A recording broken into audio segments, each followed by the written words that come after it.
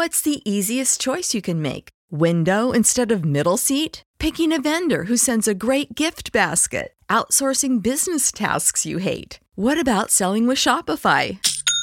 Whether you're selling a little or a lot, Shopify helps you do your thing, however you cha-ching. Shopify is the global commerce platform that helps you sell at every stage of your business. From the launch your online shop stage to the first real-life store stage, all the way to the did we just hit a million orders stage. Shopify's there to help you grow. Whether you're selling scented soap or offering outdoor outfits, Shopify helps you sell. Wherever and whatever you're selling, Shopify's got you covered. Sign up for a $1 per month trial period at shopify.com/try. Go to shopify.com/try now to grow your business, no matter what stage you're in. Shopify.com/try. When you need mealtime inspiration, it's worth shopping Kroger, where you'll find over 30,000 mouth-watering choices that excite your inner foodie. And no matter what tasty choice you make, you'll enjoy our everyday low prices, plus extra ways to save, like digital coupons worth over $600 each week. You can also save up to $1 off per gallon at the pump with fuel points. More savings and more inspiring flavors make shopping Kroger worth it every time. Kroger, fresh for everyone. Fuel restrictions apply.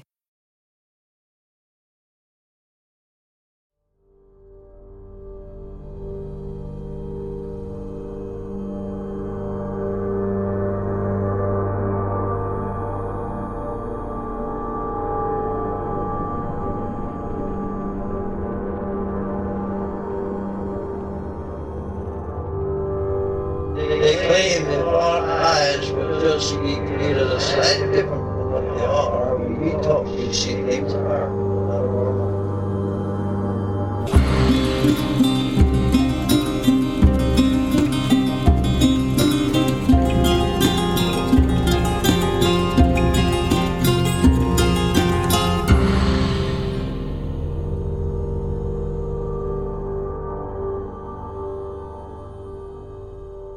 Welcome to Strange Familiars.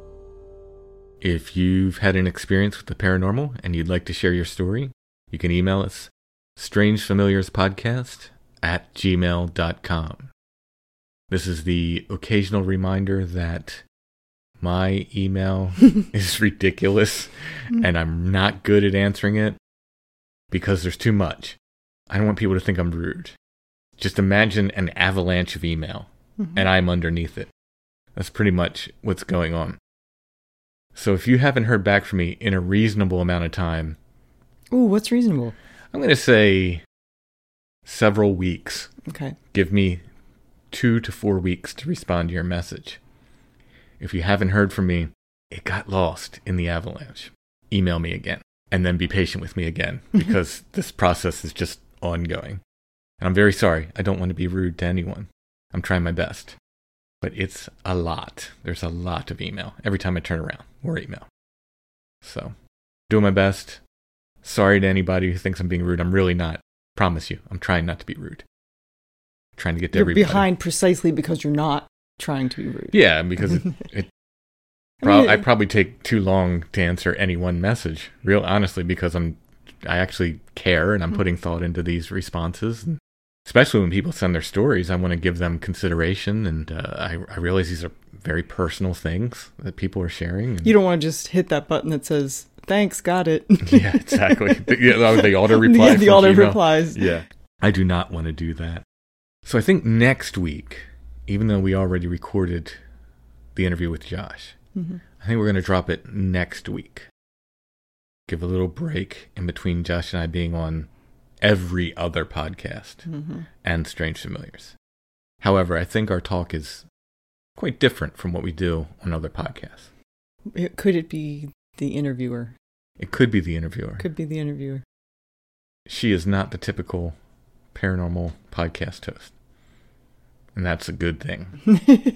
No, it is. I mean, it's fine, the interviews we do other places, but it does end up being kind of the same questions again and again. I feel like on here, when we do the Footprints End shows, we do different questions. I basically just save up all of my questions I'd like to ask you guys generally about Bigfoot and everything, and they're like, oh, here's the platform. Here's your chance. was just thinking today about how this might be a good time for a haunting because, like, there's not a lot going on. I'm not trying to call that in personally. Oh, to our house or to in general? Or for people who enjoy those sort of things. to send me to a haunted place? Like, No. I just mean, like, you know, like in lieu of TV. If there was something more exciting going on at your house. Well, we got to go to Site 7. It's got to be done. You can do that. I mean, I always feel like I should be the one to come and pick you up. There should be one able-bodied adult in your... I thought you wanted to go see the lights. Now I have coyote. We heard them. Yeah, coyotes are like... The coyote kill we found. So John and I went on a daytime hike through Site 7 last Saturday. And the first thing we came upon, like literally stepped into the woods, the first thing we came upon was a deer kill. That John says coyote, I'll believe him. Although, no head. Oh, really? Yeah. Something took the head. But it was a fresh kill. No rigor mortis. Very, very bloody. Of course, my mind goes, of course there's no head. Bigfoot took it. They're taking it to give it back to me once it becomes a skull. Oh, okay. Yeah, see, the coyotes scare me. And this is no offense to you or any of your group of friends that you go there with, but I just don't feel like you would save me. Wow. I would. I mean, maybe I'm not savable. Maybe it's the kind of thing where I'm obviously going to be trudging behind everybody else. I've proven myself. I put myself between my son and the raccoon. That's true. I feel like a coyote? I'd do the same for anyone. Yeah, I'd take on a coyote for you. I wouldn't be happy about it. But... No, they do come close to you there. That one night when Soraya and I were out there, and they came right up on us, and I just heard that alarm bark that they give, and flip my light on, and then I just see eye shine all on the hill right there. Like how far away from you? 50, 75 yards. Oh, that's too close. Just eyes, just lighting up all down the hill. Just sitting there looking to see who's coming through there. I think they probably came through on a regular basis, and we were in that parking area, and they didn't expect people to be there at night because that whole area just goes dark at night, and there's no one around. And I think they did not expect people to be there when we were. You just caught them off guard. Yeah. And they're just waiting until you pass. We'll just wait here. Yeah. Well, I think they did turn around, but then you go, like, where do they go now? Where do they go? Yeah. Are they behind us? No, we can't see the eye shine. Yeah, is it better to see the eye shine or not see the eye shine? And eastern coyotes, we've been finding out, are different from western coyotes. Oh, I didn't know that. Yeah, I knew we had coy wolves, and I knew they said that any coyote we have is a coy wolf, which is a coyotes mating with dogs and wolves. So are they like mules in that they can't? No, they can. They can reproduce. Yeah. But because they have dog in them, they're less afraid of people. Oh, that makes sense. So they come closer to people, and because they have wolf in them, they pack up. Well, coyotes do pack up, but you generally only see one or two. But because these things have wolf in them, they'll pack up and they'll hunt in packs and stuff. So they're a little bit rougher, I think, than the western coyote. What we have, I don't know. Either coyotes killed that deer or Bigfoot did. Those are the only two options. Or a mountain lion, I guess. Maybe he tripped and fell and knocked his head off. And knocked his head off, and somehow all the meat in the cavity of his ribs just came out. That could have happened later after he tripped.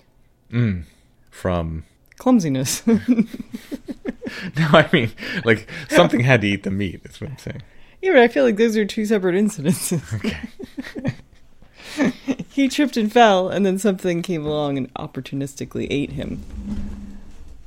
You think...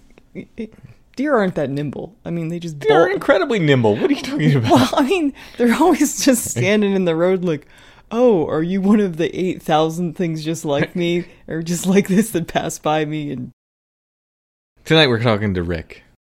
Rick contacted us because he has this experience. Yes. With disembodied legs. We've talked to several other people on the show about these disembodied legs. That is one of the stranger phenomenon, I believe. It's really weird. Because you don't see other parts of the body running around. Well, they're not the legs, I guess. There you go. No, there have been Bigfoot reports of just the torso people would see walking. Phantom hands, right? Yeah, phantom hands, sure. Yeah. Rogue noses. You have not gotten any of those yet? I haven't, but I'm guessing somewhere there has been. But we keep getting these reports of these disembodied legs, which are just fascinating. And are they wearing clothes? These were. Some of them aren't. We've gotten disembodied legs that look like Bigfoot legs. Mm-hmm. We've gotten disembodied legs that look like human legs that were just hairy for a person, but within reason, but naked. Mm-hmm. These legs were wearing pants and boots. Really? Yeah. What kind of pants and boots? Well, I guess we'll find out. You'll hear, yes. And Rick has a bunch of other experiences from throughout his life that he'll share with us as well. Before we get to Rick, I want to talk to people about Strange Familiars patrons. I want to thank our patrons. Thank you so much for your support. You guys really make this show happen, and we couldn't do it without you. And if you like our content, if you like what we do, and you want to help us make more Strange Familiars, the best way is to become a patron at Patreon. Go to patreon.com/strangefamiliars. You can see all different levels of support there. I do want to mention to everybody, the $3 tier, the lowest tier, and probably the $6 tier are going to be raised. Now what that means is, anybody who gets in now, you're going to stay at the $3 level. As long as you keep paying. In perpetuity. In perpetuity, you keep getting shows. We're not going to raise it on you. New people are going to pay more. So this is the warning. If you want to become a patron, now's the time to do it. Do it for $3 or do the yearly amount or whatever level you go at, because a bunch of those tiers are getting raised. The prices are getting raised because things are just getting too expensive. Postage went up. Everything's going up.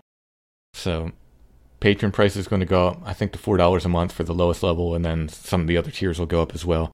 So if you want to get in now, get in now. And again, if you're already in at the $3 a month, that's not going to change. You stay locked in at that amount, you pay that amount as long as you want. So now's the time to do it, because sometime, probably within the next couple weeks, I think, hopefully I'll get time to do it. I'm going to be raising that price on that patronage. It'll be $4 a month for the basic level, and then everything else, will be more than that. Patreon.com/strangefamiliars. Monthly subscriptions, there's yearly subscriptions, all different levels of support there. Check it out. If you don't like the idea of a monthly subscription or yearly, like Patreon, you can make a one-time payment via PayPal. Go to strangefamiliars.com, look for the paypal.me link, and you can use that to make a one-time donation. Everyone can help by sharing the show on social media, by liking and subscribing wherever you're listening, whatever app you use to listen to the podcast, or if you're listening on YouTube, make sure to like and subscribe, and by leaving us those nice 5-star reviews, which helps get Strange Familiars in front of new potential listeners. So now, without further ado, let's talk to Rick.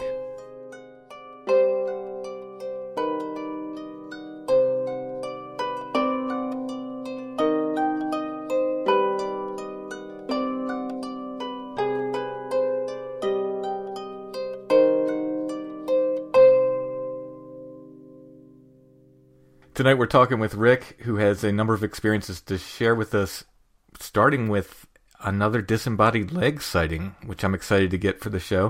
How are you doing tonight, Rick? Doing really well. It's good to talk to you.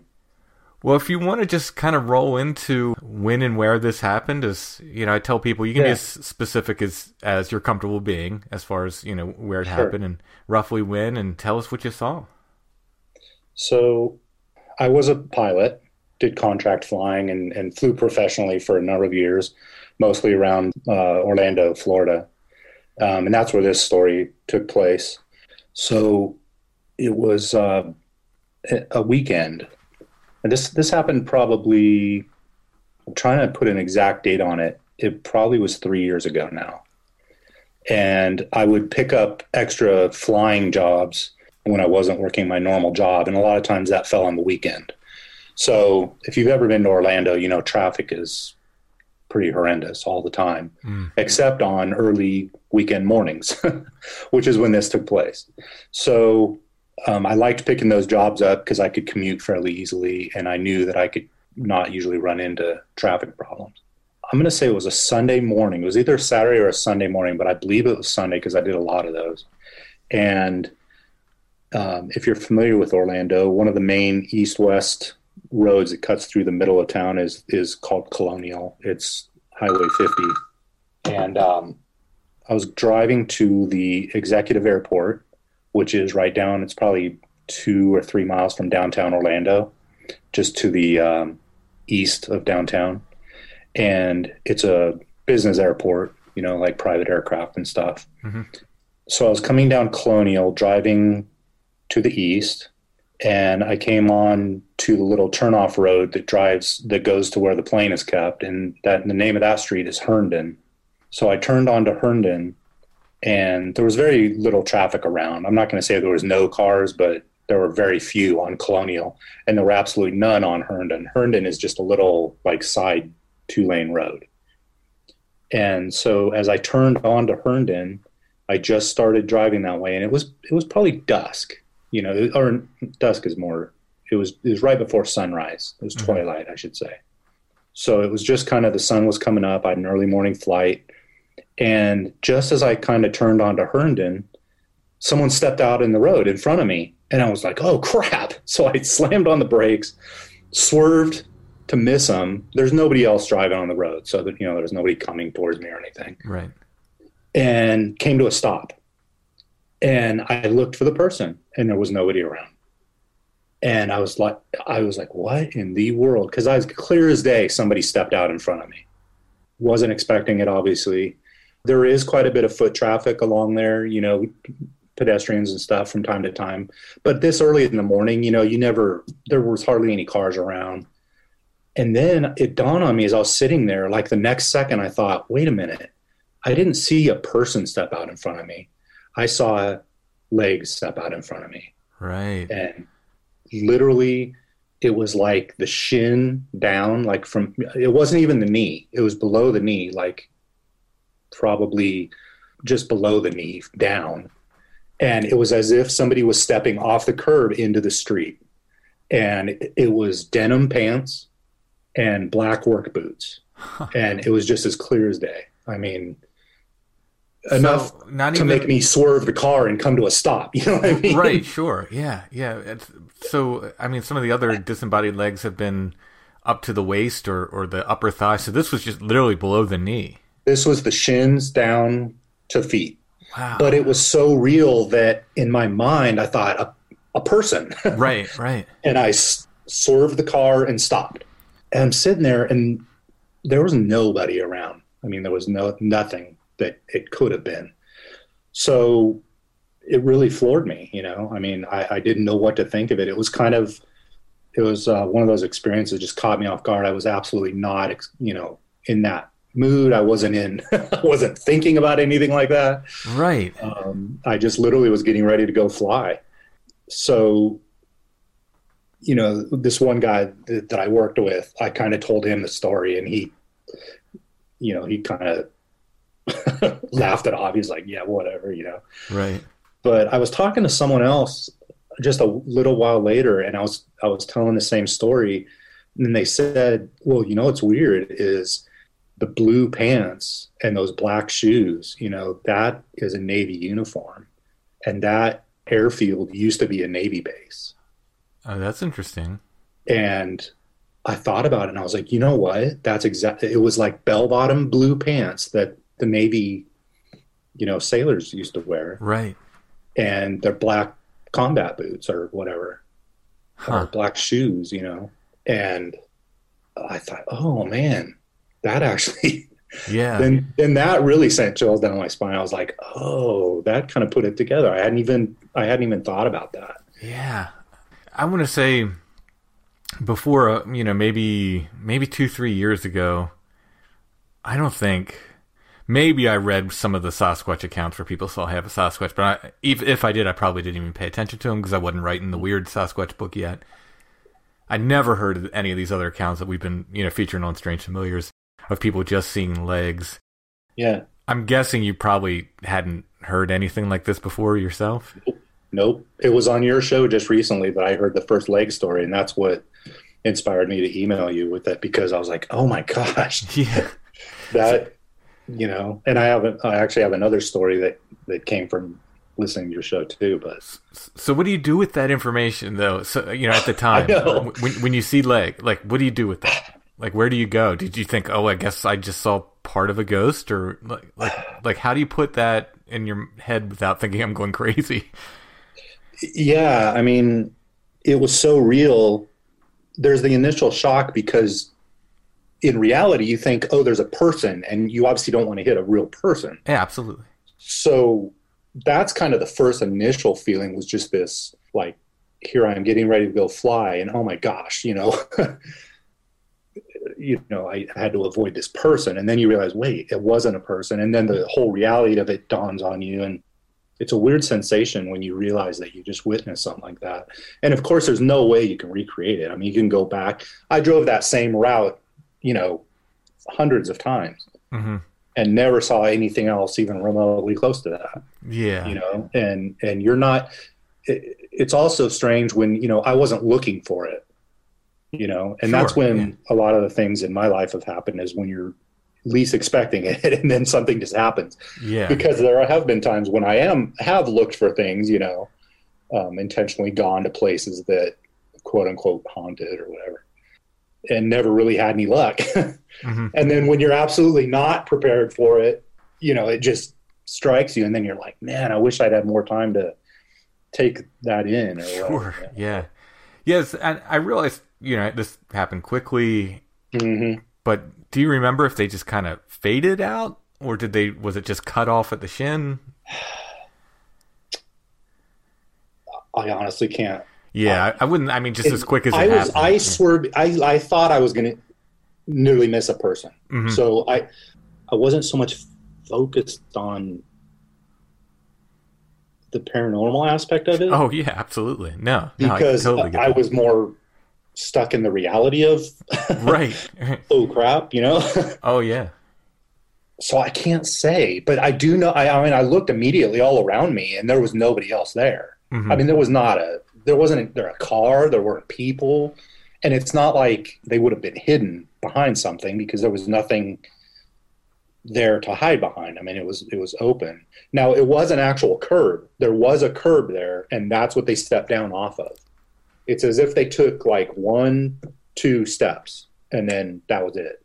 Huh. I'm not really sure how to describe that better, but if you can picture someone stepping down off of a curb, I mean, that's exactly what it was. Right. Wow. Only it was as real as, anything I've ever seen. I mean, mm-hmm. I don't know how else to say it. No, it's so bizarre. These sightings of, the partial bodies, like we've been getting a lot of legs. I'm sure we'll get other things. But that's what I thought was so interesting, because it just was like, I'd never heard anyone else ever seeing just legs, And that's the other thing is, it wasn't like I saw what people would call a ghost or whatever, Mm-hmm. I mean, maybe it was, but it wasn't like a full body apparition or something. Right. It was literally shins and feet. Yeah. Wow. That was it. It happened so fast, and then I had to go the rest of the day with that in my mind. I was going to say that you got to kind of calm down and fly, right? And then the first guy I talked to, he was like, what, all right, man.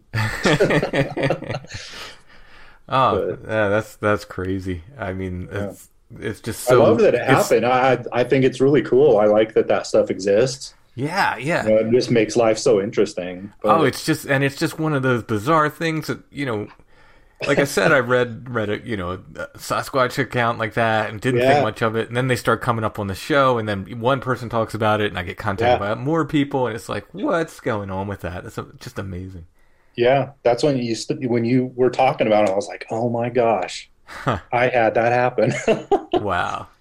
And then all of those things just kind of solidified. But I love history, and so that part of it actually was really cool to me. That to think that maybe it was someone that had been involved there during World War II. That whole area was a really big Navy training area. So who knows? Yeah, what the story is. I didn't really do any research as far as if there had been an accident report or something. That would be interesting, and maybe I should try to do that. Was somebody hurt or killed or injured right there? I don't know. Mm-hmm. I have no idea. I don't even know where I would start with that. Yeah, it would be hard to pin down, I think. Yeah. I mean, it's a pretty random thing, but sometimes we go to haunted spots and they'll have rumors associated with them, and I'll try to track down these, there'll be vague stories, like, somebody killed themselves on this bridge. Right. And trying to find that without specifics is so difficult. It's like, well, Yeah. if somebody said somebody killed themselves on that bridge in 1932, well, that gives me something, But The only thing that I could possibly go with is that style of uniform, with the big bell bottom. yeah. Although, well, they did use that for quite a while, but it was very specifically denim and black shoes or boots or something. I didn't really I just saw black, and blue. Right. And 2 legs stepping down off of a curb. The whole rest of it is the fun part, the speculation. Sure, yeah. But it was as real as I've swerved for pedestrians before. I mean, there's. In other words, it was walking like it was bearing the weight of a full body. Absolutely. Yeah. Yeah, that's true. Yeah, it wasn't like floating or anything. Right. No, it was like a person stepping down off of a curb. I mean, it was exactly what you can picture, Huh. just not the whole body. That's amazing. Yeah, but let's hear that's a good point. It wasn't like floating or, it was absolutely just walking, Huh. and I didn't see him complete the journey across the street or anything. I literally saw 2 steps, just boom, boom. And then I was more focused on avoiding. Sure. Yeah. Oh, absolutely. So that's my account anyway. If it adds to the Yes, another bodiless legs account. Let's hear some of these other stories you have. Yeah, so probably the other big one that really interests me, and it goes back to when I was young. I was actually 4 years old. I don't remember this. I was told this when I was quite young as a child. My mom told me this story. It happened to her and I. And I actually had her tell it to me again recently just to make sure that, I had it all straight. And she remembers it, like it was yesterday. It was in the mid 70s. And we were driving from Spokane, Washington to Great Falls, Montana. And it's quite hilly. You come out of the Rocky Mountains and then you're in the foothills. So we were kind of in the foothills leading up to Great Falls. And she said it was about 80 miles, like around Lincoln, Montana, if people are familiar with that. And it's pretty hilly, 2 lanes. And she said there were pretty steep drop-offs on each side of the road at that point. You're coming out of the mountains, there were pretty big gullies or ditches, something you definitely wouldn't want to drive into. And there weren't like guardrails or anything. Mm-hmm. And we're coming up a hill, and she said coming over the hill was a truck that was passing somebody in the other lane. So they were in our lane, and she couldn't swerve. In fact, she said that she just had this peace and she didn't even want to swerve. Oh, wow. She literally, if she had swerved, we would have flown, gone way down into this gully, and who knows what would have happened. Mm-hmm. But this pickup truck, it was a blue pickup. It came up over the hill in our lane, and it was passing somebody, which obviously is not very smart. Right. But she said the next instant she saw a flash of blue. All she saw was blue. And then it was behind us, going away from us in our lane. Huh. And she said, I looked at her and said, "What just happened, Mama?" Oh, wow. So she said she knows something happened because I reacted to it also. Now, I have no memory of this. Mm-hmm. She told this story to me when I was really young, and I've heard it multiple times. And she still remembers like every detail of it. So she stopped the car actually and just sat there and shook. She said I can only imagine. Yeah. She said that when it happened, she had the weirdest sensation. Like she could physically feel something happen. Wow. And she said all she saw was blue.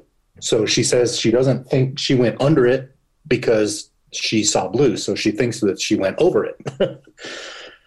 Or through it. I don't know. I don't know how to explain that. I was sitting in the passenger seat. This was, in the 70s. So I was not in a car seat. I literally just had a little seatbelt on me. Right. She said. Yeah. We barely even wore those. I'm surprised she even had a seatbelt on me, to be honest with you. Yeah. I often tell stories of climbing around my parents being on the Beltway in Baltimore, driving around the city, and me just playing in the back of the station wagon, hopping over the seats and jumping around. And so at least I had a seatbelt on. But, most people would want to swerve. But she said that something like didn't want her to swerve, I guess. Mm-hmm. She said she had that distinct feeling, and like her hands didn't even try to swerve, because if she had, we would have, gone down in this ravine or whatever. Right. So anyway, that's that story. And again, that's a story that I've heard since I was really young. I'm almost 50 now. Mm-hmm. And I went with that story in my head for most of my life until just a couple years ago. I was listening to either your show or Where Did the Road Go? Where Did the Road Go? Yeah, Where Did the Road Go? I can't remember if it was yours or that one, but somebody talked about that happening. And I mean, it floored me, because I have never heard anyone else tell a story like that. Yeah, it might have been Where Did the Road Go? Because I'm trying to place it now. I don't have perfect memory. It might have been, because I used to listen to that until your podcast got going. I used to listen to you when you first started, and you were on that show quite a bit. Yeah. And that's right. Helped us get started. Yeah, so it might have been on that, honestly. But anyway, somebody told a story of passing through in a car. And I mean, it just like, I was floored, because I was like, I have never heard anyone else tell a story about passing through other cars. Right. Yeah. Well, that's incredible. Wow. That must have been... This story has been in my, in our family for a long time. Yeah. And, you can't explain it. People will either believe you or they won't. I mean, there's no way of proving anything except that, it happened to my mom and to myself, Mm-hmm. I mean, why would she make something like that up? Right. No. And she knows every detail of it still, she's like, yeah, I bet it's tattooed on her brain, that's... I mean, when she was telling me, she almost started crying again, it was really made a huge impression on her. I can only imagine. That must have been something. Wow. Yeah. So I've been in several almost car accidents, and I know that feeling where where you have to pull over because your heart's going, but none of them with my kids. Right. So wow. Yeah. That's amazing. The reason she told me when I was young, she used to say, well, there must be a reason for your life, or you were spared for some reason. Yeah, maybe. I mean, no pressure. What's the other answer? Ghost truck? I don't know. Yeah. It's. I mean, you got me. I mean, yeah. You get into this bizarre sort of speculative zone. It gave me chills here, and I could almost feel that after stress where you're just like, whoa, I mean, I'm feeling it now. I don't have any memory of it. I mean, I honestly, I was 4 years old. So not that you can't have memories from then, but I just don't remember that. Yeah. And the other thing was that, she pointed out that I was just sitting in the seat next to her for the fact that I couldn't see out. Oh, that's interesting. I couldn't see. I was way too short, obviously. I couldn't see out the windows. But she said the second after it happened, I looked at her and just said, what happened, Mama? Oh, wow. And that's when she was just like, she said that was the confirmation that she wasn't just imagining something, Right. Yeah. Wow. Yeah. I always thought that was a pretty cool story. That is. It's really cool. It wasn't your day or your mom's day, apparently. I know. It was one of my 9 lives. There you go. Yeah. I think I've got like 2 or 3 left. But anyway. So, what's the easiest choice you can make? Window instead of middle seat? Picking a vendor who sends a great gift basket? Outsourcing business tasks you hate? What about selling with Shopify?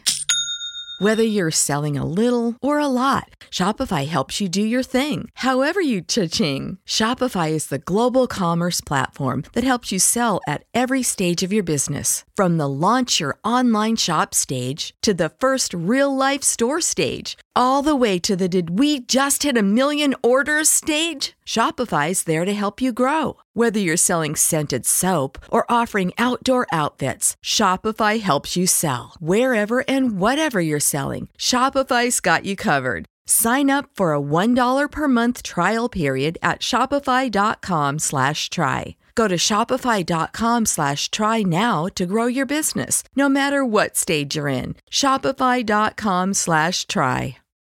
When you need mealtime inspiration, it's worth shopping Kroger, where you'll find over 30,000 mouth-watering choices that excite your inner foodie. And no matter what tasty choice you make, you'll enjoy our everyday low prices, plus extra ways to save, like digital coupons worth over $600 each week. You can also save up to $1 off per gallon at the pump with fuel points. More savings and more inspiring flavors make shopping Kroger worth it every time. Kroger, fresh for everyone. Fuel restrictions apply. Yeah, you got some other stories. Those are probably the two most obvious. So my dad was in the military, and we lived all over the place, including Japan. And I went to school in Okinawa. I went to high school, 8th, 9th, and 10th grade. And my school, if you've seen the movie Hacksaw Ridge, I've not. My school was on top of Hacksaw Ridge. Okay. So it was a major battle. It's where Dawes saved all kinds of people, and he was a conscientious objector and so on. But my school literally sits on top of that ridge. And that whole island was a major battle, in World War II. So every square inch of that island is covered with some kind of event that happened, either in prehistory or World War II for certain. Mm-hmm. There's something that happened there, lots of history. But that school had quite a few weird things that would happen there. Oh, and I forgot to mention, down below the school, and it's a sheer cliff, and this edge of the school sits right on this sheer cliff. So when you're sitting in class, you're looking out basically over nothing, because the edge of the cliff comes up to the school. Oh, wow. It was really cool. It was beautiful. Yeah. A nice view of the ocean and everything. And down at the bottom of this cliff was a cave where the story was a bunch of Japanese soldiers had committed suicide during the war in this cave. Mm. And, that event also happened all over the island. But, I don't know if that's tied to the things that would happen there or not. But, there were a lot of strange occurrences, and it happened to be a private Christian school run by missionaries. Okay. And so whenever something would happen at the school, we weren't allowed to talk about it. Oh, okay. They wanted to keep everything sort of hush-hush, Mm-hmm. There were stories, the stairs, it was all outdoors. There was no indoor hallways. It was all outdoor hallways and stairs and so on. And there were stories of kids, being grabbed from below the stairs, their feet and stuff. That never happened to me. The only event that was really strange that happened to me was we were sitting in class, and the wall facing the cliff side was all windows. And the windows were probably 5 to 6 feet tall. They were huge glass windows and probably 3 feet wide. And there was 4 sets of them in each classroom. If you can imagine that. I don't know if I'm describing it well enough. Mm-hmm. We're sitting in class, and there were 4 classrooms on the top floor, and every single window in every single classroom slammed open at the same time. Oh. In all 4 sets, in all 4 classrooms. And it was a beautiful day. I remember it distinctly. There wasn't wind. And I'd been going to school there for 3 years, and nothing like that ever happened before. Yeah. So it's not like windows these were massive windows too. They're very large windows, big picture windows. If you can, they didn't quite go to the floor, but they were very tall, and they just boom, slammed open. Wow. And everybody just kind of looked at each other, and my class of, 20 kids or whatever was in there. And the teacher kind of stopped, and she went out in the hallway, and the other teachers went out in the hallway, and they were discussing it or whatever. And then they basically came back in and said, like, nothing happened. Right. That wasn't anything. We don't want you to talk about it. But that just always was like, oh my gosh, what in the world?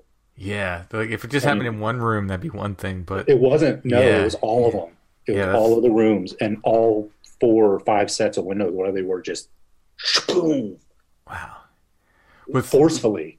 They didn't slide open. They slammed open. Yeah, that's pretty weird. Yeah, that's the only really bizarre thing that I witnessed there. Lots of stories, that other people had told. Believe it or the school's not there anymore. They actually moved to a new location. I don't know if they got tired of dealing with weird things, because there were stories of people hanging in trees and wow, just lots of things right around there. Again, I didn't personally ever see that, but I knew lots of students who had witnessed things like that. Unrelated to anything paranormal, just out of curiosity, was it mixed school, or was it all like military kids? No, we started out. There were 2 big schools on the island for military kids run by the DoD, and they were massive schools. And we started out going to those, but my parents decided that they didn't want us in that environment. And so they paid for us to go to this school, and it was run by missionaries. It was called Okinawa Christian School. And it was actually a school set up for mostly half Japanese kids. Okay. My understanding was, and I could be wrong about this, someone may have fault with what I'm going to say, but my understanding was that the half Japanese kids weren't really accepted in their society. Mm. And by half, I mean like military men, having children. Yeah. And so I actually was the only quote unquote white or American kid in my class. Everyone else in my class was half Japanese. So there were a few like Koreans. Yeah. They teach class in English? They did. Yep. And then I stupidly took Japanese thinking I would learn Japanese. Only they all knew Japanese already. Mm-hmm. And so that's the only class I ever failed, and my parents let me drop out of. Because it was like, you and I taking English class. Right, yeah. They all already knew Japanese, and I didn't. And it was like, getting hit by a tidal wave. Yeah, I can imagine. But other than that, it was a great experience. I loved going to that school. It must have been really neat. Yeah. My class was, I can't remember the exact number, but I'm going to say it was like 20 kids in the whole class. And so we did all kinds of cool stuff. We took trips and traveled around and camped and did things as a class that were, just things you wouldn't normally get to do. So, yeah, it sounds just an amazing experience to have. How old were you about at the time? I went to that school my 8th, 9th, and 10th grade years. Oh, what a great time for that, too. Oh, yeah. It was a dream, just you couldn't imagine a better adventure dream, getting to experience all kinds of cool stuff. And I have great memories of it to this day and still keep in touch with a lot of those kids, When amazing. I left Okinawa, I thought I'll never see any of them again, because this was in 1988 that we left. So, we had letters. Mm-hmm. That was it. Right. And so I kept in touch with a few people through letters, but it wasn't until later, with the internet and all the other things. Now we've all gotten back together. And so it's pretty cool. I need to ask some of them now if they have any other experiences or memories of things happening there. Yeah, that would be interesting. Now that you're allowed to talk about it. Yeah. Oh, that was the biggest thing. That's what made us knew it was real. Mm-hmm. Was that the teachers were like, nope, that wasn't anything. And obviously it was something. Right. I mean, nothing like that ever happened before or after like that. So Yeah. Pretty strange how people try to do that, like Yeah. young impressionable minds, and they're like, nope, didn't see that. Didn't That's happen. very cool though. That's really neat. Yeah, I loved living there. It was such an adventure. But Yeah, I like I said, what a great time for that. Like to be that age and have the that age and experience. everything, Amazing. it literally was like, a classic '80s movie. To be honest with you, Yeah. I mean, going to the beach all the time and just all the adventures. Wonderful. That was kind of an interesting time. I mean, I wish I had more actual experiences, but just lots of stories. That very interesting place. Just they actually have what they call the Obon Festival every year, where they invite their relatives back to commune with them. The Okinawans do. Mm-hmm. So there's a lot of things going on there in the supernatural. I think Right. Yeah. keeping that. It's not a society that shuns the thought of that. They actually invite that into their lives. So it's kind of an interesting place to live and experience because of that. Because it's very different than our culture here.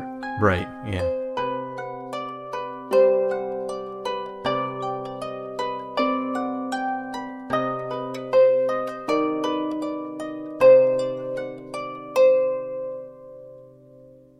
And we'll get back to the rest of Rick's stories in a minute. Adopting a dog can be one of the best decisions you'll ever make in your life. But sometimes attempting to raise a dog can leave you frustrated and overwhelmed. And if you need help with a puppy, 90 Days to the Perfect Puppy can help you. Whether it's mouthing and biting issues, potty training, fear and nervousness, barking, if your puppy is chewing on furniture, shoes, or other things they shouldn't be chewing on, crate training, hyperactivity issues, leash training, and more, 90 Days to the Perfect Puppy can help you with their relationship-based approach to training you and your puppy become perfect for each other. They have online sources like video lessons, a super secret Facebook group. I don't know if it's super secret or just, what level of just secrecy regular is secret. involved with it. I'm going to go ahead and say it's super secret. There isn't like a security check necessary or anything. You to have to, I don't know. And of course, they have one-on-one options available. You can find them at sithappens.us. Look for the 90 Days to the Perfect Puppy link at the top of the page. 90 Days to the Perfect Puppy can help you understand how your dog thinks and apply proactive training methods so you and your puppy can become perfect for each other. Again, it's sithappens.us. Look for the 90 Days to the Perfect Puppy link at the top of the page. And now we'll get back to Rick's stories.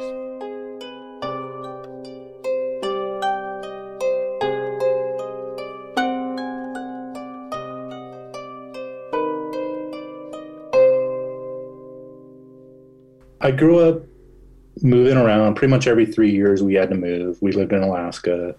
I graduated in high school in North Dakota. After Okinawa, we went to Minot, of all places. But, great places, all great places, great memories. But one of my favorite places to live growing up was Spokane, Washington. And I remember we lived out in the woods, first of all. So it was and this would have been like 3rd, 4th, and 5th grade. So again, a pretty formative time of your life. Yeah. And we spent so much time out in the woods, just roaming around, and we had BB guns, and we did the whole thing, forts. It was just great time to be out there. My parents encouraged us to just, we'd be gone for the whole day. Mm-hmm. We would just go out and play in the woods. And I never saw anything supernatural. I'll start it that way. But I distinctly remember always feeling like you're being watched, if that makes sense. Yeah. It was there, and more times, sometimes more than others, never saw anything, Now, one time we were in downtown Spokane, and I think we were at, it was one of the city buildings, and it was a museum. And we had been living out there for a little while. And off in the corner of this museum, I don't know if it's still there or not, but there was a whole section on Bigfoot. And that was the first time I ever heard or saw anything about Bigfoot. And they had a map of the area and with red dots where people had sightings or something. Now, this was in 1980.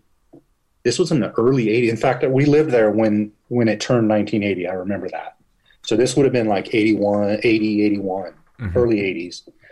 And, you know, my parents they were from that area, but they had never said anything about, you know, Bigfoot or anything like that. And they didn't discourage us from playing out in the woods. But I do remember that there were red dots all over where we lived, that part of town. We lived on the outskirts of Spokane, kind of in the hills, in the woods. That made such a big impression on me. You know, after that, I was always like aware. But again, never saw anything. I would go by myself. I spent all kinds of time by myself. I had 4 brothers and a sister, and we would play a lot. But there was also a lot of times when, you know, I'd be out there by myself, walk into a friend's house. I would just walk through the woods, you know, for quite a ways. That's what I was talking with somebody recently. I was on another podcast. They were talking to me, and I was mentioning about, I mean, I spent every day of my life that I wasn't in school as a child in the woods. I'd wake up, I'd pack myself a lunch, and my dog and I would go out in the woods, and I'd walk all day and, you know, play. Yeah. I had brothers and sisters, but they were older, and they you know, they didn't want me hanging around. I was, you know, their little brother. So that's what I did. And honestly, as, you know, as a kid, I never saw anything weird in the woods. Yeah. Yeah.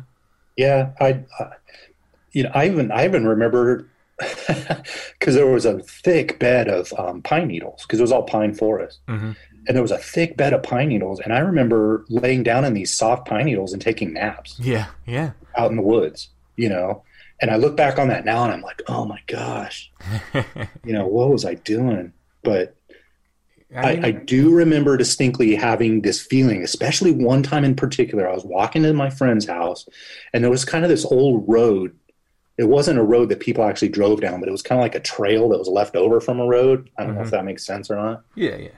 And it was the kind of thing where there was grass growing up in the middle, but there was still like marks where a road had been. Right. And so I used that, and I was walking for quite a ways, and I had I can still feel it today, this feeling of like someone watching me, and it creeped me out.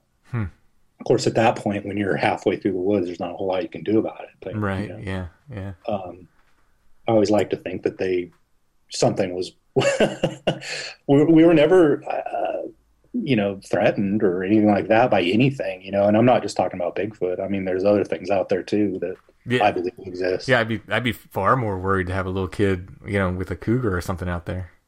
Yeah. I mean, there absolutely could have been, you know. I had that sensation again more recently in my life. We lived, like I said, when I was flying, we lived in the Orlando area.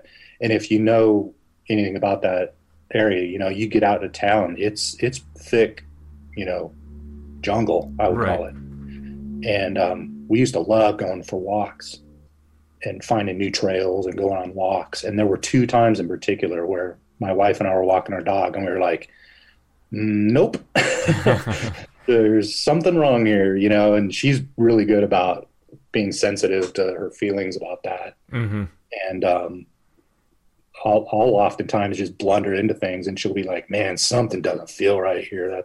And I do have a couple stories about that too, but there were 2 in particular where we were like, nope, and just turn around and walk out, you know. And there were other times when it felt perfectly fine, and we walked all the time out in these woods, you know. Oh yeah, no, I've totally experienced that. Places I've hiked literally hundreds of times, and then one time you're there and it's like, nah, something's not right here.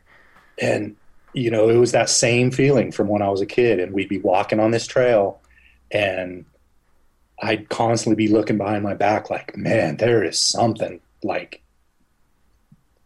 I fully expected to hear or see something at any time just because it just felt so real, you know, and I felt really vulnerable. I mean, we didn't have anything to protect ourselves, you know, just walking out on these trails. But yeah. So I don't know. It's feelings. Rack it up to you know what you want, but it is an experience. It's a feeling, and right. Throughout my life, I've had this, and maybe you know more about this, or you can shed some light on this for me. But it's kind of like premonitions. I've had a few instances where, for instance, one time we were driving out of town. We were living in Kansas, and there was just this little hill, or two little hills that you drove off out of town to get to a highway. And we were coming up, my wife and I were coming up, we were real young, early married, probably in my 20s. We were coming up over the first hill, and I looked at her and I went, "Deer." And she went, "What?"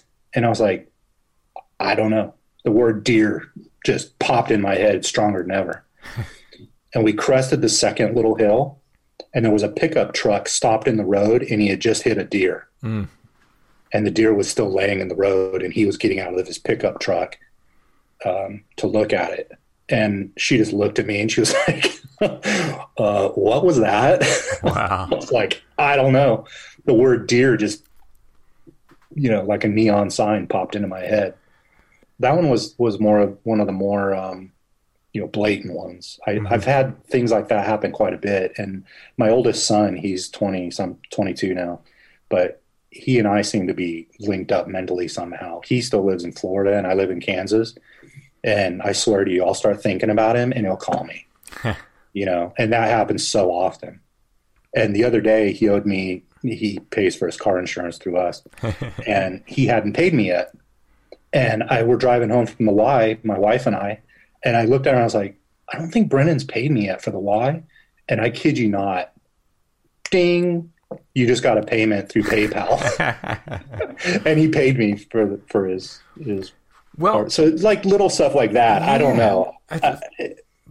Sometimes I try to pay attention to that voice now. Like I try to listen and not just push it off, because it's happened enough times where, you know, it doesn't seem like coincidence, you know? Right. And this gets into, like, I don't know if you've heard, you know, Soraya's sort of general theory of the paranormal that he's been working on lately. And this gets into that a little bit. Soraya's got it way more laid out than I do, but I wonder sometimes if, so, you know, we just organize time linearly, so probably so we don't go insane. Yeah. But I wonder if we're not getting like echoes coming backwards through time sometimes. I like that. Yeah. Yeah. And we're just picking up on stuff, you know, who knows how. And just certain things just are coming back through time, and just like, hey. I like that theory. Yeah. Yeah. I mean, in my travels as a pilot, I went numerous places. I've been to lots of battlefields, and one of them is Gettysburg, which you talk about quite a bit. I know it's close to you. Yeah. And I got to spend a lot of days out there by myself while clients were doing their thing. And, you know, I would just go sit and this is what I was saying earlier, you know, I've been to places that are reportedly or purportedly very haunted, and I've never seen anything. You know, I've never had anything happen, you know, and I would sit out there by myself and I would try to have conversations. I know that sounds crazy. Not the strange familiars, no. You know what I mean, though? Yeah. No, I met plenty of people out there that were on the same boat. But, you know, I sat out at Devil's Den, you know, as the sun was setting, you know, and I walked down in there down in the rocks by myself and kind of sat. And I kind of was inviting something to happen. I don't know if that's smart or not, but, you know, I just wanted to hear a cannon fire. You know, I wanted to connect with it somehow like that, and I never got that, you know. Yeah, I mean, there's, you know, speaking I don't of know Gettysburg, if it works when you try. I mean, I don't think it responds that way. Whatever it is, yeah, whatever it is. Yeah, I don't think it's dependable. There's a place, a bridge in Gettysburg, whichever one, not the covered bridge. There's another bridge that. See, I went out there too and did the same thing. anyway, sorry I interrupted. But we've been going to that and having some pretty weird stuff go down multiple times in a row. The last time we went, it was a little less, although we did have a couple things happen. But the first time I went, I had heard about this from some ghost hunters that they had a table next to me at one paranormal convention or another. And they were saying, "Oh, this place is the scariest place in Gettysburg." So I went there, shortly after hearing them say this, and I was kind of like, what's the big deal? Nothing's going on here. And then like I said, I came back recently, and boy, we've had a number of things happen there. A lot of weird poltergeisty kind of things happening on that bridge. So yeah, Well, I was a history teacher at one point, and I love history, and so just being at those places for history's sake is just incredible. Yeah. I mean, walking, Pickett's Charge, and it's just overwhelmingly emotional. Oh, it's so incredible. And you can feel it, Yeah. And I've told people if you get a chance to go and you can stay till night, experience that change, because to me it's a palpable difference. Like the battlefield just changes and gets spookier, and you can just feel. Devil's Den? Oh, yeah. Well, yeah, sure. The opposite side from Little Round Top, if you're going down that slope, all those that boulder field that's down there, I went and sat down there during sunset. And there were people up on Devil's Den, but there wasn't anyone down near where I was. Right. And it was a really cool experience there, too. Yeah, it's just amazing. And yeah. If you don't experience anything, you're going to experience a kind of peace, at least. Absolutely. Yeah. Yeah. That's interesting. Yeah. But just the sense of history and just the importance of that place. Yeah. I mean, and there's. I guess Lincoln said it better than me, but. There you go. You know what I'm saying. Absolutely. That address actually was on my birthday. So. Oh, there you go. That's every year. That's how I commemorate that. So. I was a history teacher, like I said, living in Kansas and teaching here. And my wife's family lives out on a farm anyway. And it's very close to where the Santa Fe Trail used to run. And you can still see the wagon tracks out there, which is just amazing to me. Yeah, that's so cool. They were dug so deep, they're still clearly visible. Wow. So one of the things we used to really like to do is go to historical places around Kansas and kind of live that history. So we went and visited her relatives, and we followed the Santa Fe Trail tracks. And, Kansas doesn't have a lot of trees, but along this route, there was this, and I think there was water that this was associated with, but there was this pretty large area of trees. And there weren't thickets or anything underneath them. So we were running through these trees, kind of like oak trees maybe or something, and some smaller trees than that. I don't really know what kind they were. But we all of a sudden came upon all these foundations, like old brick foundations in the middle of these woods. Well, I call them woods. It was just a very large patch of trees. For Kansas, it would be considered woods, I guess, for this part of Kansas anyway. I thought, oh, that's cool. And I love old bricks. That's one of my things. And there were all these old bricks, and they were obviously like handmade bricks. So I'm thinking this has got to go back and have something to do with the Santa Fe Trail. I don't know. Sure, yeah. And they probably had stops all along there, Anyway, so I took a brick, which I still have, and I also found these pieces of looked like chunks of rock that had letters on them. Not words, because they were broken up enough that you couldn't really make anything out. But there were clearly letters carved into these rocks. And very cool, right? So I took a couple of the bigger chunks of those with me. And I think one of the bigger pieces did have a couple words, but not clear enough to really make out what it was. Right. So a storm started coming on, so we hurried back to their house. Had these rocks with me. I'm carrying all this heavy stuff, Brought them home and put them in my house. Brought them home to our house that night, and went to sleep. In the middle of the night, I had the most vivid dream of these cowboys coming through my garage, breaking through our living room, and like going through our house. And I mean, it was as real as I mean, it was a very lucid, vivid dream. And I do have those from time to time, but this one was really upsetting because I felt really threatened. And I woke up and I thought, what in the world? And the only thing that dawned on me was that I brought home this stuff. Yeah. And I thought, oh my gosh, what have I gotten into? So I started doing some research. And turns out there was this way station along the Santa Fe Trail where one winter, 3 cowboys had come into town and basically frozen to death. Ooh. And they had buried them at this outpost or whatever. And I think that I'd found pieces of their tombstones.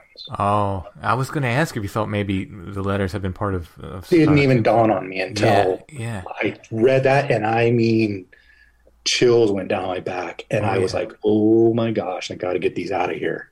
It was a dream. It was clearly a dream. I wasn't, Right. But it was such a real dream. It was so vivid and they were clearly not happy. So like the next day, I was like, I got to get rid of these. And I took them to my classroom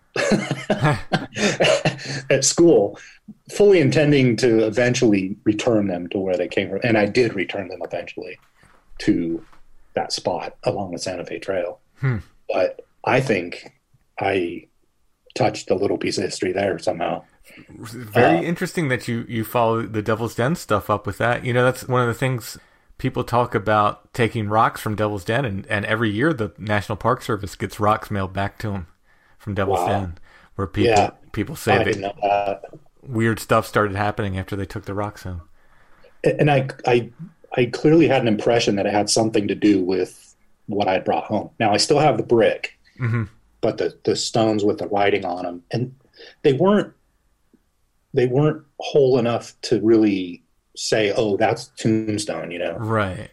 But after reading that, now I'm putting a lot of things together. I realize that, it's that's I could be speculating, but no, it sure was a whole string of weird coincidences. Yeah. I like that story. For it to happen that night, and they were clearly looking for something. I mean, they were busting through my garage door and right. Wow.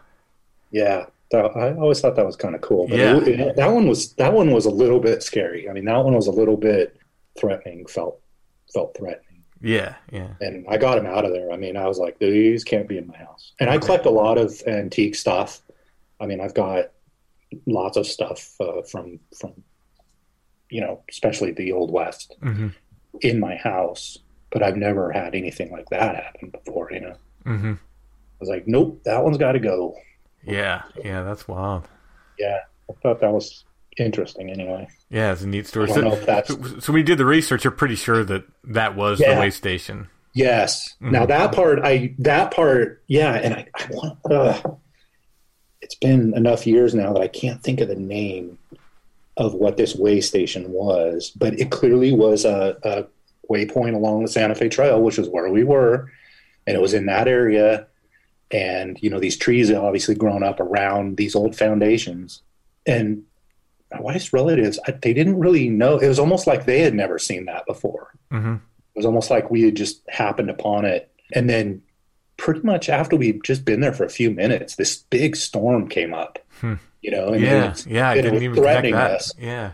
And that's interesting too. Yeah. For some reason, that seems odd to me, but this big storm just came up and we had to basically run, because we were quite a ways away from where they lived, but we're going to get pelted by who knows what. Right. Carried off to Oz. Right. Exactly. Yeah. You don't want to be caught out in those storms. So anyway, take that for what it is. I don't know. The fact that this account literally talked about cowboys freezing to death, and then being buried. Now, there weren't enough words on what I had collected to verify, what it was. There was a date. Oh my gosh, what was it? There was part of a date on there. I can't remember. I wish I could remember. I did not keep the rocks though. Yeah. Or what, the tombstones, I guess. They were tombstones, I'm pretty sure. But I don't know.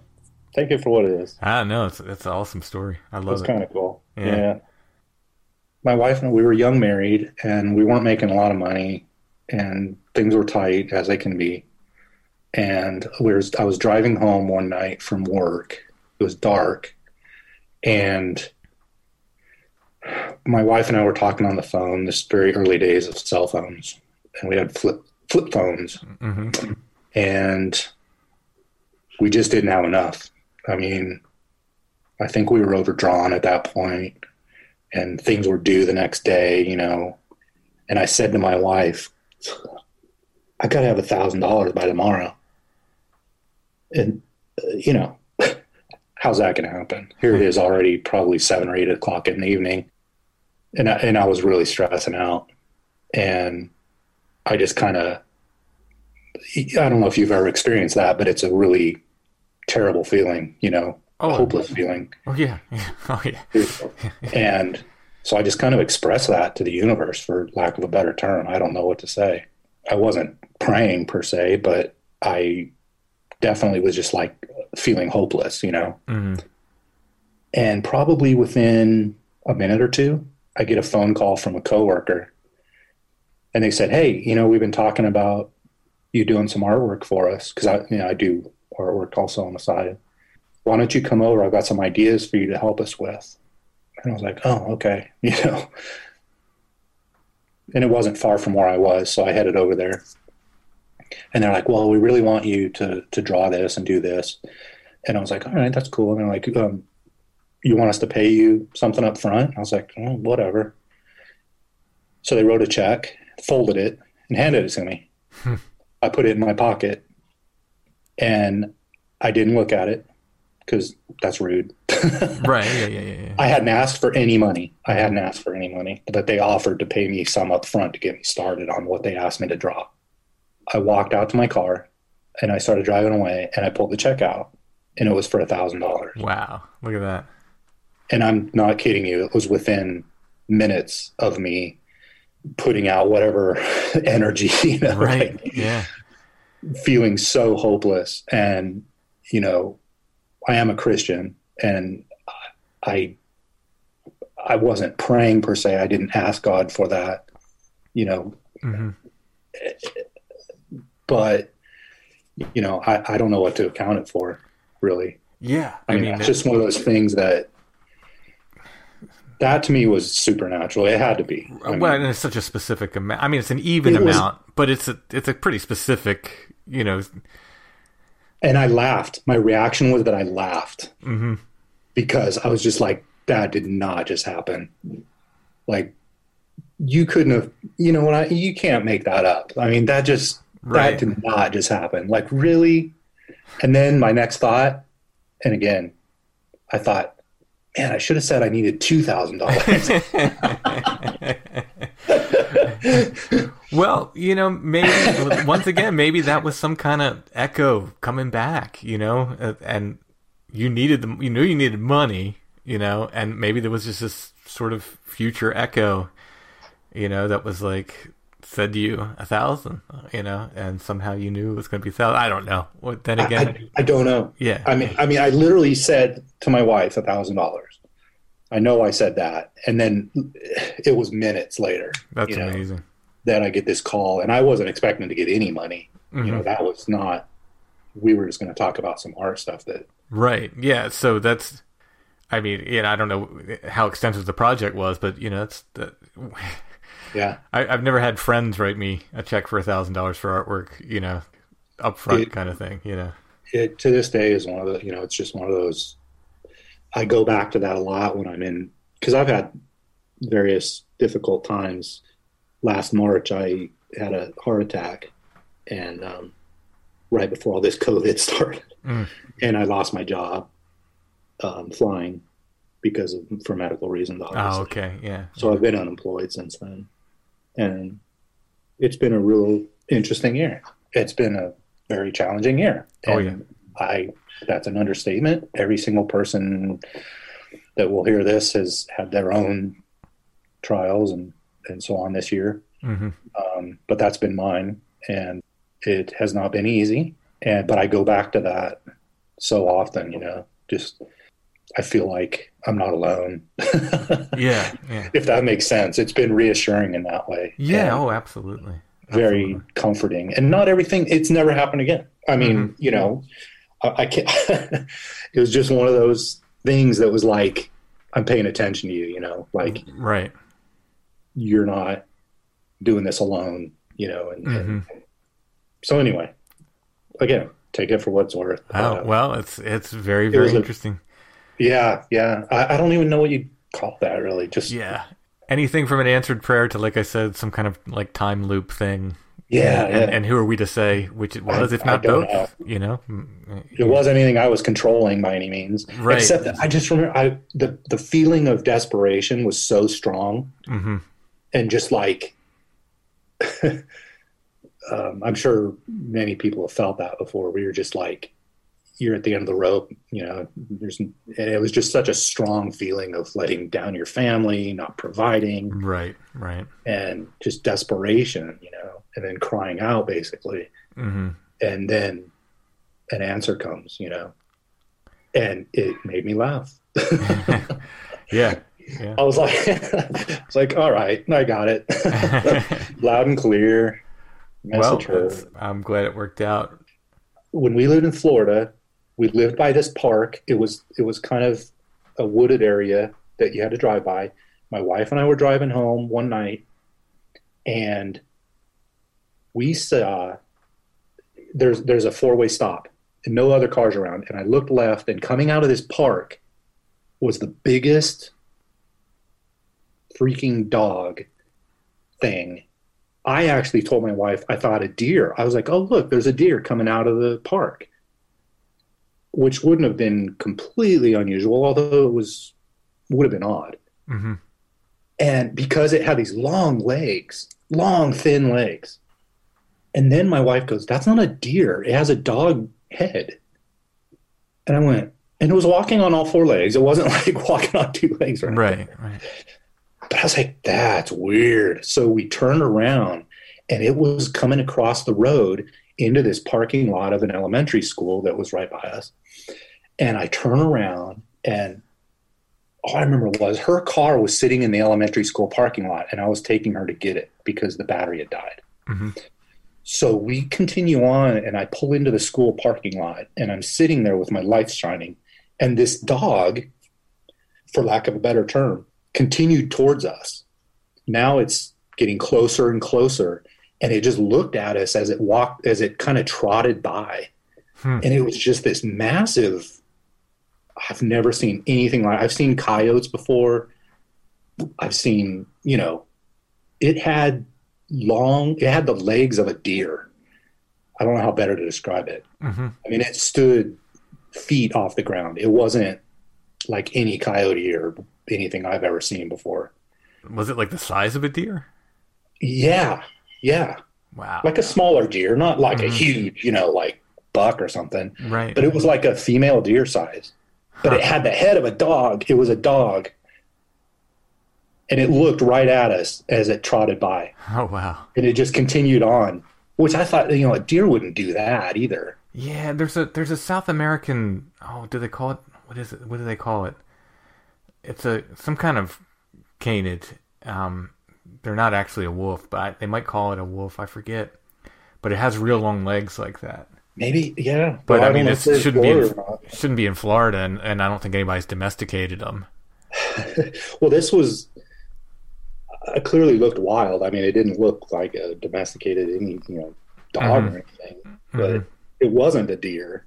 I mean, I've seen plenty of deer, obviously. Yeah. But I mean, after my wife said it's a deer, I was like, oh, you're right. It is after my wife said it was a dog. Right. I was like, oh, you're right. It is a dog. Yeah.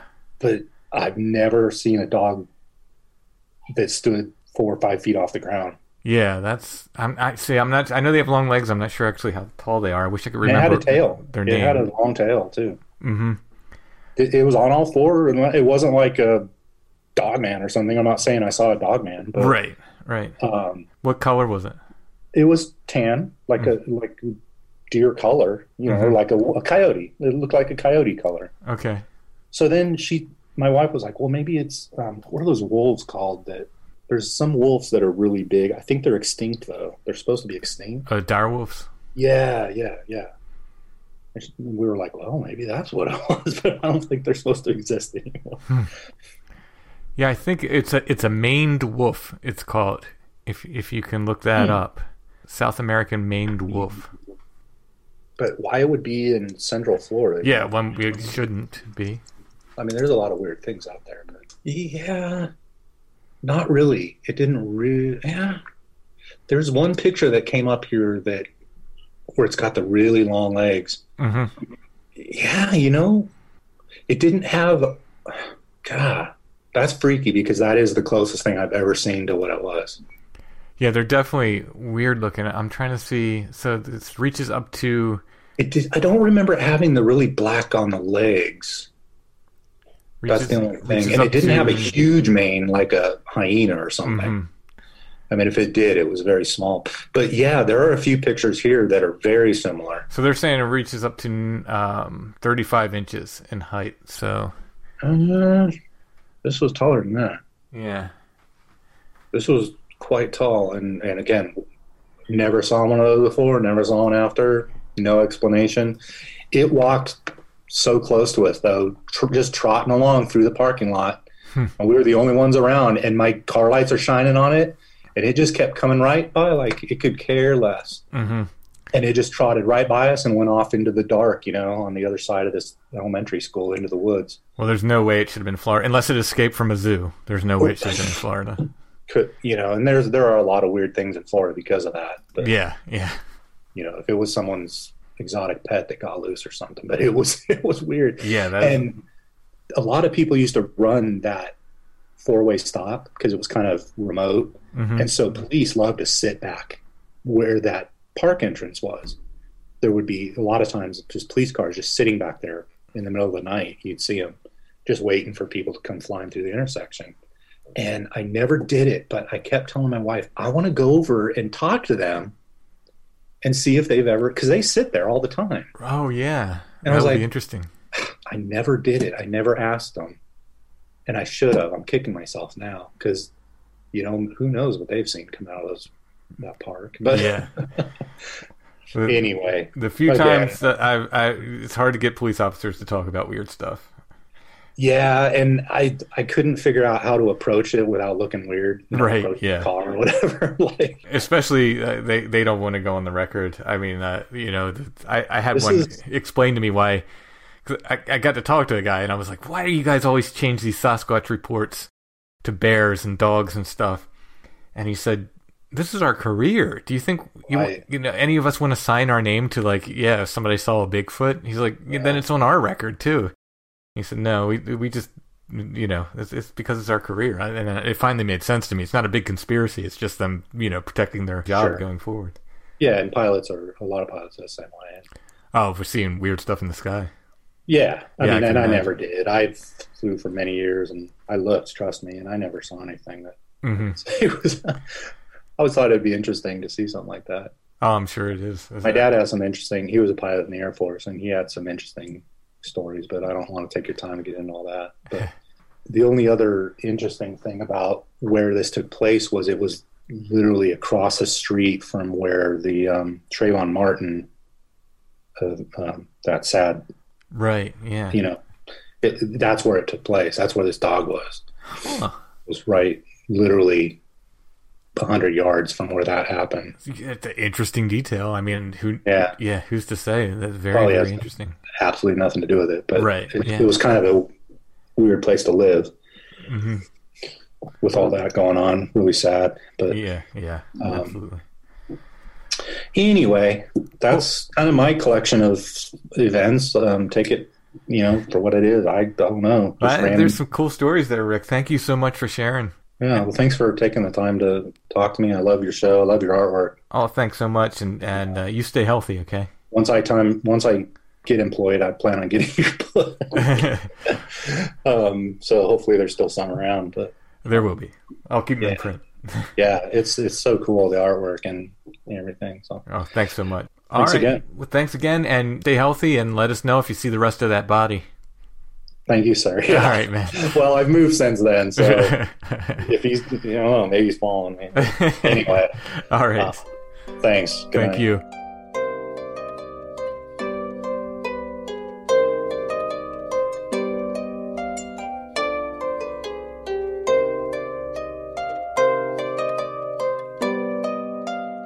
Before we get to our photo of the week, I want to thank Jason W. for his PayPal donations. Thank you so much. We're finding a cool photo. We'll get one for you, buddy. But thank you so much. It's a huge help what you're doing. Tintype. Yeah. What gave it away? The fact that it's not tin. Thinly rolled iron.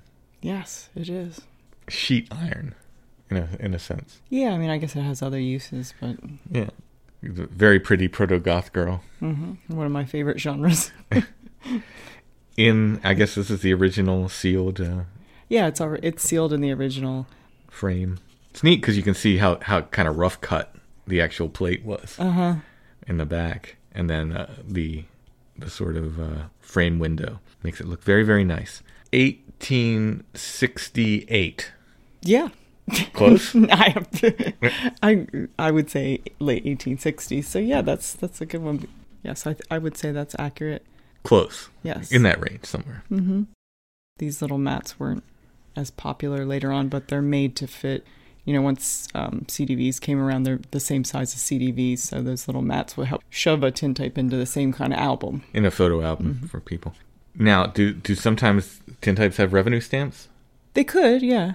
This one does not, to be clear, but sometimes I was just curious because Yeah, it's 1864 to 66, they put a tax on various things to help pay for the war effort. So it didn't start right at the beginning of the Civil War, and it didn't end right at the end of the war, but it was for like playing cards and games and sort of photographs. and Every now and things. then you see a photograph with the revenue stamp on it. Yeah, and then depending on the amount, you can gauge how much it costs to actually get the picture done initially. So this tintype, an image of this, will be in the show notes at strangefamiliars.com. You can click on that. It should take you to our Etsy shop where you can purchase that or previous photos of the week, which are still in there, some of them. While you're on Etsy, you can pick up my art book, Apparitions. Can't get that on Amazon. You can get all of my other books on Amazon, however, but you can also get them in our Etsy shop. And the advantage of getting them from us means that they come signed. They will be signed by me. Unfortunately, the books I've written with Josh, Where the Footprints End, Volume 1 and 2, can't be signed by both authors because Josh is in Georgia, but it'll come signed by me. And if you ever see Josh anywhere, you can get him to sign it. And there's stuff like artwork and Strange Familiars t-shirts. If you want like the classic Awoken Tree logo shirt, that's on Etsy. And patches and more. Go ahead and check it out. Our shop name is Lost Grave, but if you type in Strange Familiars, our items should come up. You should be able to find us. There was a photo in the Strange Familiars group this week that people were talking about. Yeah. It was the guy from Gettysburg I showed you. Uh-huh. They called him the vulture of the battlefield or something like that. The Ghoul of Gettysburg. Yes. And he seemed to have something wrong with his face. Well, that's diplomatic. Just a deformity or a disease or something. They said he was a ghoul. Like a grave robber. Yeah, like he was taking stuff off the troops. And they caught him on the battlefield. And they took his photo, and the local photographer was selling these photos. We may or may not be able to do a whole show just on this guy. But we did have some discussion I thought was interesting that maybe he wasn't this ghoul at all. Yeah, maybe they took his picture precisely because of the way he looked, and then retroactively made him into something that he may or may not have actually been. Right. Possibly with his knowledge, because why not sell some photos? Cut me in on it, you know? Yeah, my guess would be not. They Probably not. didn't. Yeah, probably not. Yeah, but they did that. They took photos of curiosities. I mean, I don't know how many photos of hermits that were taken, I'm going to guess, not because they were handsome fellows, but because they were a curiosity. Sideshow people. They sold a lot of photos of sideshow people. The sideshow people sold a lot of photos of themselves. Yeah, exactly. Local curiosities and stuff. So I want to get a picture of this guy, though. I think his name was Godfrey. I always wonder if it's Godfrey or something. Yeah, I don't know, but they called him I think the vulture of the battlefield and the ghoul of Gettysburg and stuff. He wasn't really the only ghoul. I mean, really, it's quite common for soldiers to grab boots off of... Who could blame them? Yeah, like I you feel like that's have holes in your boots and the enemy's If someone's dead, I feel like it's tacky but sort of blameless crime if you need it. I mean, if you need it, I don't have a problem in with that situation. I mean, it is what it is. You know, it's not a pretty thing, but it was fairly common. But when I worked on the Steam into History train playing banjo, which I've said it before, it was one of the hardest jobs I've ever had in my life. It was actually... You had to stand and play? And play and sing loud, and you're fighting the sound of the train. They didn't want me to play when the train stopped. They didn't want me to play outside. They wanted me to play on the train. They didn't have a sound system. So it's just me and a banjo, my voice, and an hour-long set pretty much north, and then an hour-long set south. So there was 2 cars of passengers. So I'd play banjo on one car going north. I'd hop on the other car and play banjo going south. So very difficult. However, there was a rendering plant near Railroad, Pennsylvania. And they said that they actually went to the battlefield and they were responsible for hauling a number of horses. I don't know if they were the only place that was taking the horses off the battlefield, but I know they had to deal with the dead bodies of at least some of the horses. And they brought them all the way back to Railroad, which is southern York County. I mean, it's, pretty long journey to this rendering plant. Wow. So, that would be, there's no good job in that. I mean, there wasn't any good... No, that's the thing. The horror of a town that small having to deal with 50,000 dead bodies within that short of a time. Yeah. No city, or even, Gettysburg's just so small. How could it possibly be prepared for something? There's no way. There's no way. And they said people were literally working themselves to death trying to, help these soldiers and deal with stuff in the aftermath. And you could smell the bodies from York, they said. Imagine that. That smell wafted all the way over here. Yeah. I believe it, though. Oh, yeah, with that many dead bodies. They say that vultures to this day still go back to Gettysburg on that weekend. They have this genetic memory of this humongous feast, and they'll still return that weekend. Oh, that's like ghoulishly interesting. Yeah, they still come back every year. So we'll dig into that photo some more, and we'll see what we can find. Maybe we do a show on ghouls in general, human ghouls, if we can't do enough on just him. But very interesting bit of conversation. That was in the Strange Familiars group on Facebook. I guess that's everything for tonight. Next week, again, it should be Where the Footprints End Volume 2 conversation with Josh and Allison and myself. May or may not be 2 parts. And then we did a patron show as well. So a lot of Where the Footprints End coming. A lot of Bigfoot talk. We'll be back soon with more Strange Familiars.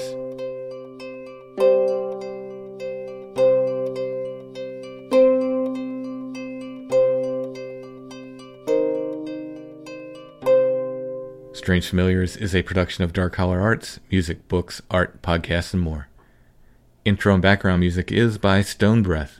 Go to stonebreath.bandcamp.com for more.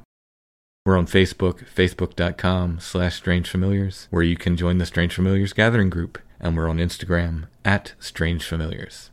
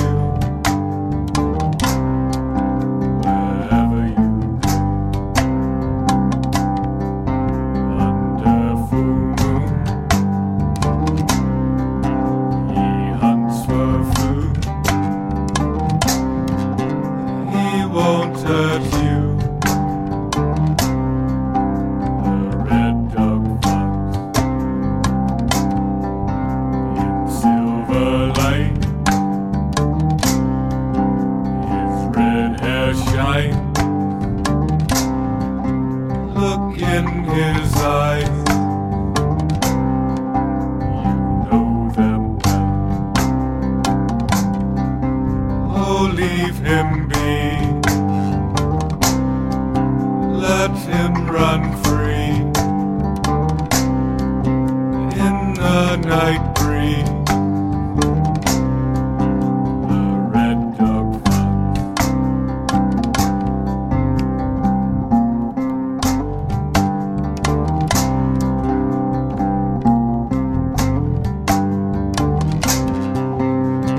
knew his name before he changed. He walked with you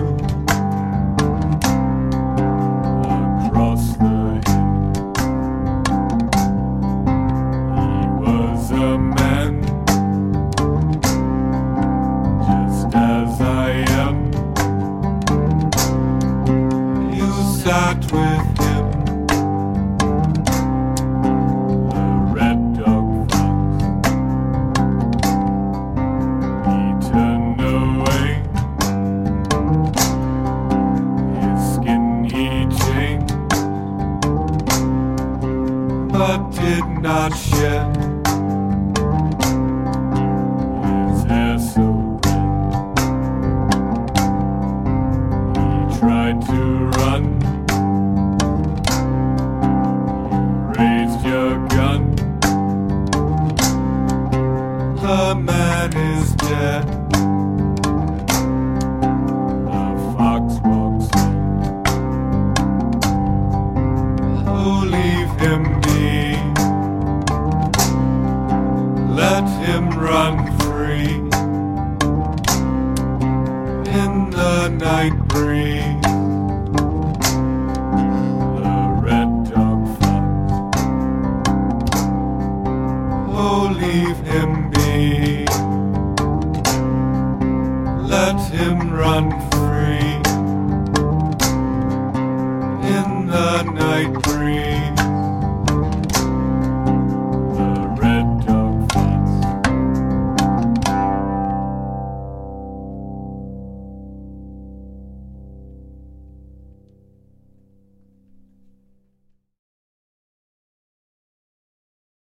Prescription products require completion of an online medication consultation with an independent healthcare provider through the LifeMD platform and are only available if prescribed. Subscription required. Individual results may vary. Additional restrictions apply. Read all warnings before using GLP-1s. Side effects may include a risk of thyroid C-cell tumors. Do not use GLP-1s if you or your family have a history of thyroid cancer.